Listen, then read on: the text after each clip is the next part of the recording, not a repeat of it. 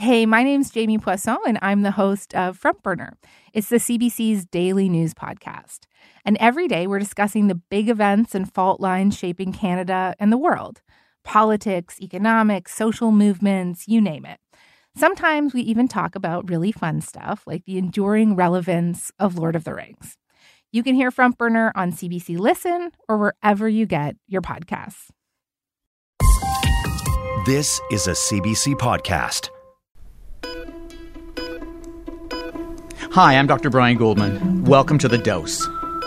More than a dozen possible cases of severe acute hepatitis in children have popped up in Canada. And many, including doctors, researchers, and parents, are trying to figure out why. So this week we're asking, what do we know about severe acute hepatitis in kids? Hi, Tehseen. Welcome to The Dose. Hi, Brian. Thank you. Have you had parents asking you about this? I have had a couple that have heard about this on the media, starting to be concerned and asking, what's the cause, what they should look out for. Not a lot yet, but it is starting to make waves and get around amongst the pediatric population for sure. So we certainly want to get whatever answers such as they are right now. I know these are early days, but before we begin, can you give us a hi, my name is, tell us what you do and where you do it? Yeah, absolutely. So I'm Tehseen Ladha. I'm a pediatrician in Edmonton, and I'm an assistant professor in the Department of Pediatrics at the University of Alberta. Okay, here we go. Acute hepatitis, of course, physicians know, other health professionals, it causes inflammation in the liver. What do we know so far, Tehseen, about this form of severe acute hepatitis in children? So I would say there's more that we don't know, and that's the concerning part. But what we do know is that there have been over 300 cases of this illness described worldwide. They've been identified in about 20 countries. The most have been identified in the United Kingdom. And this illness is causing severe inflammation of the liver in kids under 16, largely under the age of 5. And in 5% of cases, these children have actually needed a liver transplant. So their livers have failed, and it's been quite a critical illness. And what we don't know, and I think this is the scary part, is what the cause is of this illness. And when we don't know the cause, that makes it all the more difficult to treat, and also, of course, very difficult to prevent. So lots to break down there. When we're talking about numbers, what do we know about the situation in Canada right now? So in Canada, so far, there have been about 12 reported cases, 7 of those at Sick Kids in Toronto. But because this is a newly described illness, all the children's hospitals in Canada will be going back through their records, looking at children that they had admitted that had liver inflammation to see if it fits the description of this severe acute hepatitis. And I imagine that we will have more than have been currently reported that will be identified in retrospect. How does this form of hepatitis, acute severe hepatitis, show up differently in kids compared to adults? So hepatitis itself, inflammation of the liver, it can be caused by a number of things in children and adults. But generally, the symptoms are very similar in kids and adults. So we're looking at abdominal pain, nausea, vomiting, and then, of course, the really scary sign of hepatitis when we know the liver is inflamed is jaundice. So yellowing of the skin, yellowing of the whites of the eyes, the urine can become really dark. And that's common amongst children or adults presenting with different forms of liver inflammation. What can vary according to the cause is severity. And so, in children, this liver inflammation has been shown to be quite severe in some of the cases, requiring hospitalization and sometimes liver transplant. So depending on the cause in children or adults, if it's something milder, you certainly might not need hospitalization. You might just need follow-up. And then the other thing is in adults, even though hepatitis often presents the same way, not all adults will be eligible for things like liver transplants because they often have many other health conditions that prevent this from being a possibility. And so in adults, that might not be an option. And certainly, that's a consideration for the way that it presents and the clinical course evolves. Thinking about, a dozen or so cases in Canada is a very small sample size. Indeed, 300 across the world is as well. But I did have a question. You mentioned that these cases have occurred in kids under the age of 16. Is it all ages under the age of 16, or are they clustering in certain age groups more than others? They're definitely clustering. So 75% of the cases have been under the age of 5, and the average age has been 2. So we are really looking at very young children, preschool-age children, infants, and toddlers. Wow. I guess, my next question would be, why is that the case? What do we know so far about the reason for this incredible age distribution? Yeah, and that's such a good question, Brian, because in that age group, what we're wondering, is there something that's hyperactivating their immune system? A virus, for example, a previous infection with COVID could do this. So, have they been exposed to COVID, and has this primed their immune system to hyperreact to new viruses, such as the adenovirus that's also being thought of as a cause for this hepatitis? And so we know the immune system changes with age. Your immune system when you're a baby is different from your immune system when you're in school, is different from your immune system as an adult. And certainly in children, we have seen with certain viruses like COVID that their immune system can really hyperreact and cause inflammation of the organs. And that's why we see Ms.C. In some kids after they've had a COVID infection. And so it certainly could be related to the naivety of their immune system that they hyperreact to some of these viruses that they're seeing. So what is the working theory right now? Is it caused by a virus? You mentioned adenovirus, or is there a strong connection to COVID? So both have been postulated as theories, and I think it's really important to keep open to all the possibilities because we don't want to miss something. COVID is definitely amongst one of the top theories as a cause, either alone or in conjunction with another virus. And what I mean by that is that, when we look at these children, the children that were tested to see if they had a previous COVID infection, over 70% of those with severe acute hepatitis that were actually tested did show that they had had a previous COVID infection. Likewise, when you look for adenovirus infection in these children with severe acute hepatitis, 60% showed that they had evidence of adenovirus infection. And that's why those are the two leading theories. And it doesn't have to be just one or the other.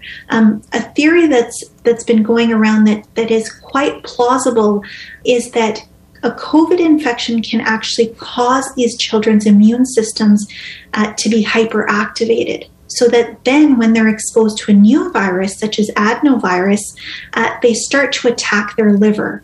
And so it could be a combination of these two viruses that's causing an autoimmune response in these kids that's causing them to attack their own liver and causing this inflammation and hepatitis.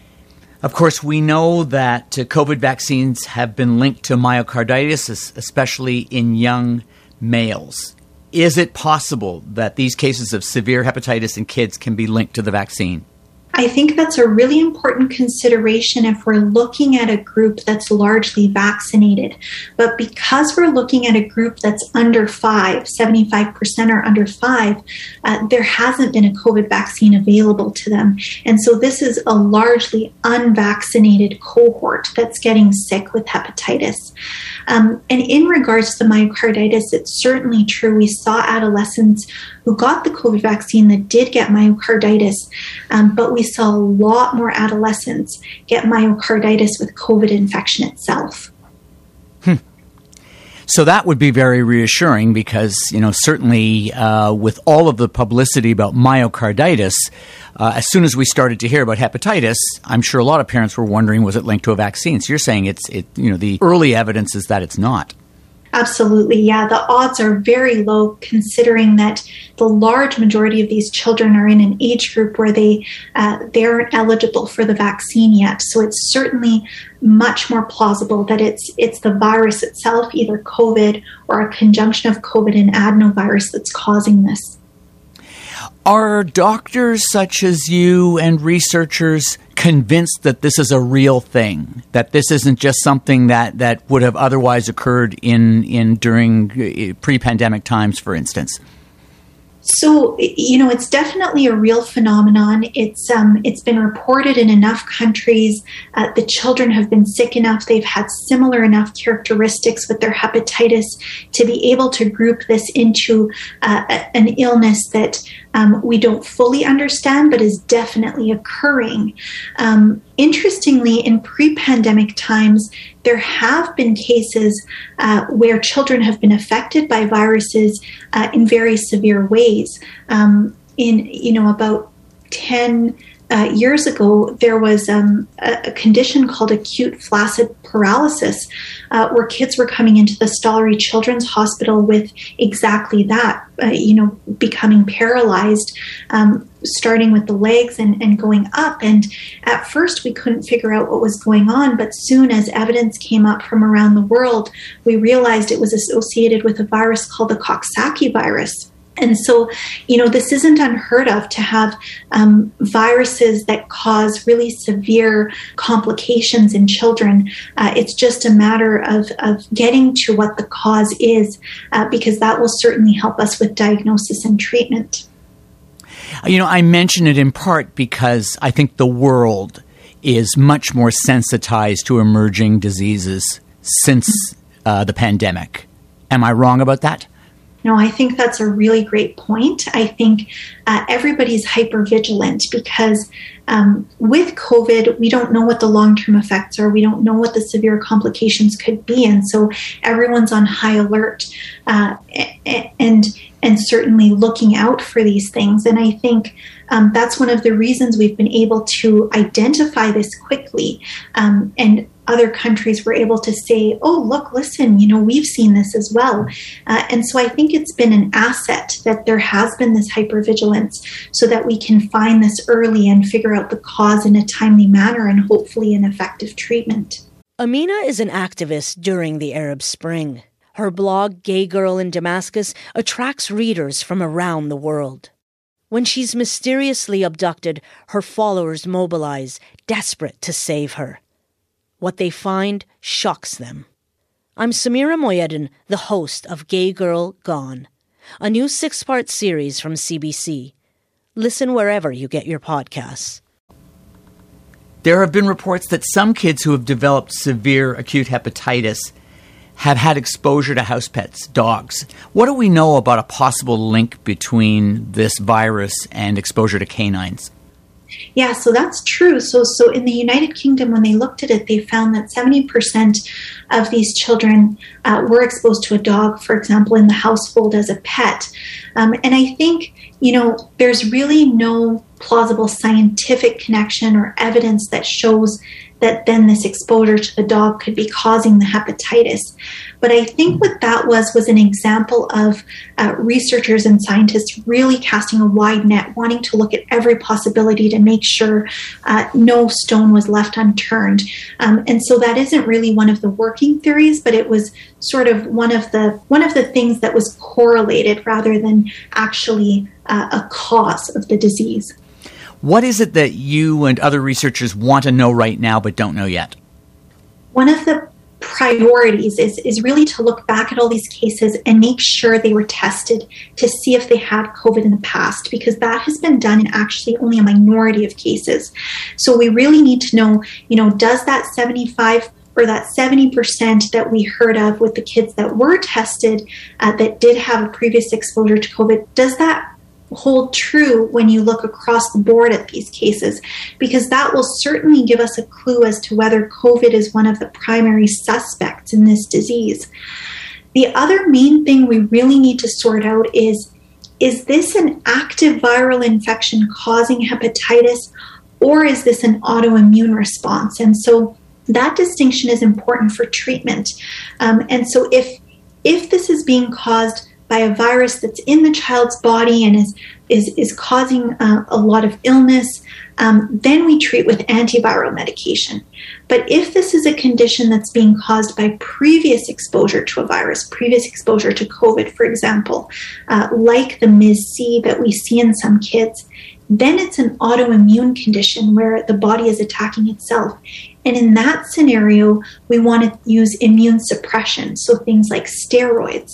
And so it's really important for us to know that distinction, to understand that distinction, so we can provide appropriate treatment and hopefully prevent these children from going into liver failure and then needing a liver transplant. For those of us who aren't up with the jargon, remind us what we mean by the MS-C syndrome. So MS-C is what it stands for is multisystem inflammatory syndrome in children.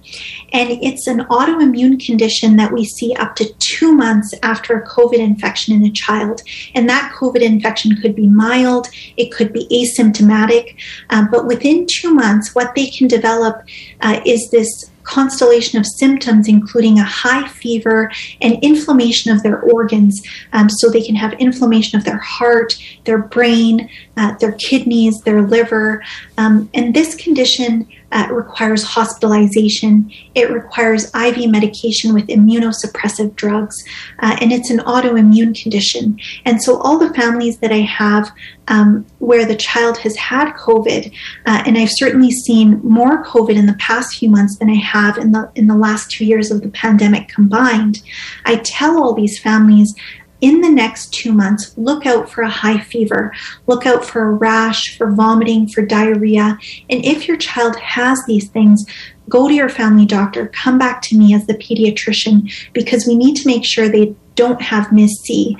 Because if they do have MS-C, they need hospitalization and they need those IV medications in order to treat them and in order for them to recover.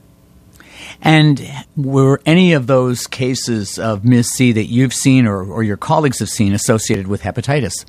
I personally haven't seen a hepatitis in the MS-C that I've seen, but there are reports, yes, by colleagues and in the literature of children with MS-C having inflammation of the liver as part of this condition. So it certainly is known that COVID causes liver inflammation after infection in children.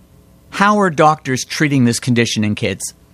It's varied with country, and so some countries are using both antivirals and immunosuppressants because of that element of uncertainty about, is this an active viral infection versus is it an autoimmune response where the body is attacking itself. So some are going at it with both, doing both the antivirals and the steroids. Other countries are using just immunosuppressants, thinking that this is an autoimmune condition that's occurred where the body is attacking itself.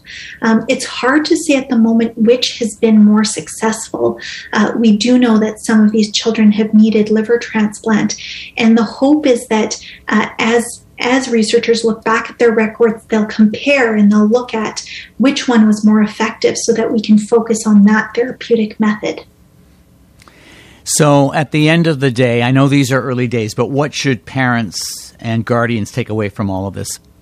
Parents and caregivers, they need to keep an eye out, particularly for jaundice, so yellowing of the skin, yellowing of the eyes after any viral illness, darkening of the urine, so really dark colored pee, pale stools, so gray or white stools. Those are all signs of hepatitis. Also, abdominal pain, especially on the right side where the liver is, or a mass. So the stomach looking really large on the right side, those are all signs of hepatitis. So if parents or caregivers are seeing this after a viral infection, that's certainly a reason to go in to see your pediatrician, your family doctor right away. And I think the important thing for parents to know is that this does seem like a rare condition. And so most children will not get this, but knowing what the signs and symptoms are will really empower parents and caregivers with that knowledge so that if they do see those things, they can seek help early and get that diagnosis early and hopefully get the treatment in time. Well, we certainly agree with those thoughts, and I'm certainly glad to know that this condition is rare. Dr. Tehseen Ladha, thank you so much for speaking with us. Thank you for having me.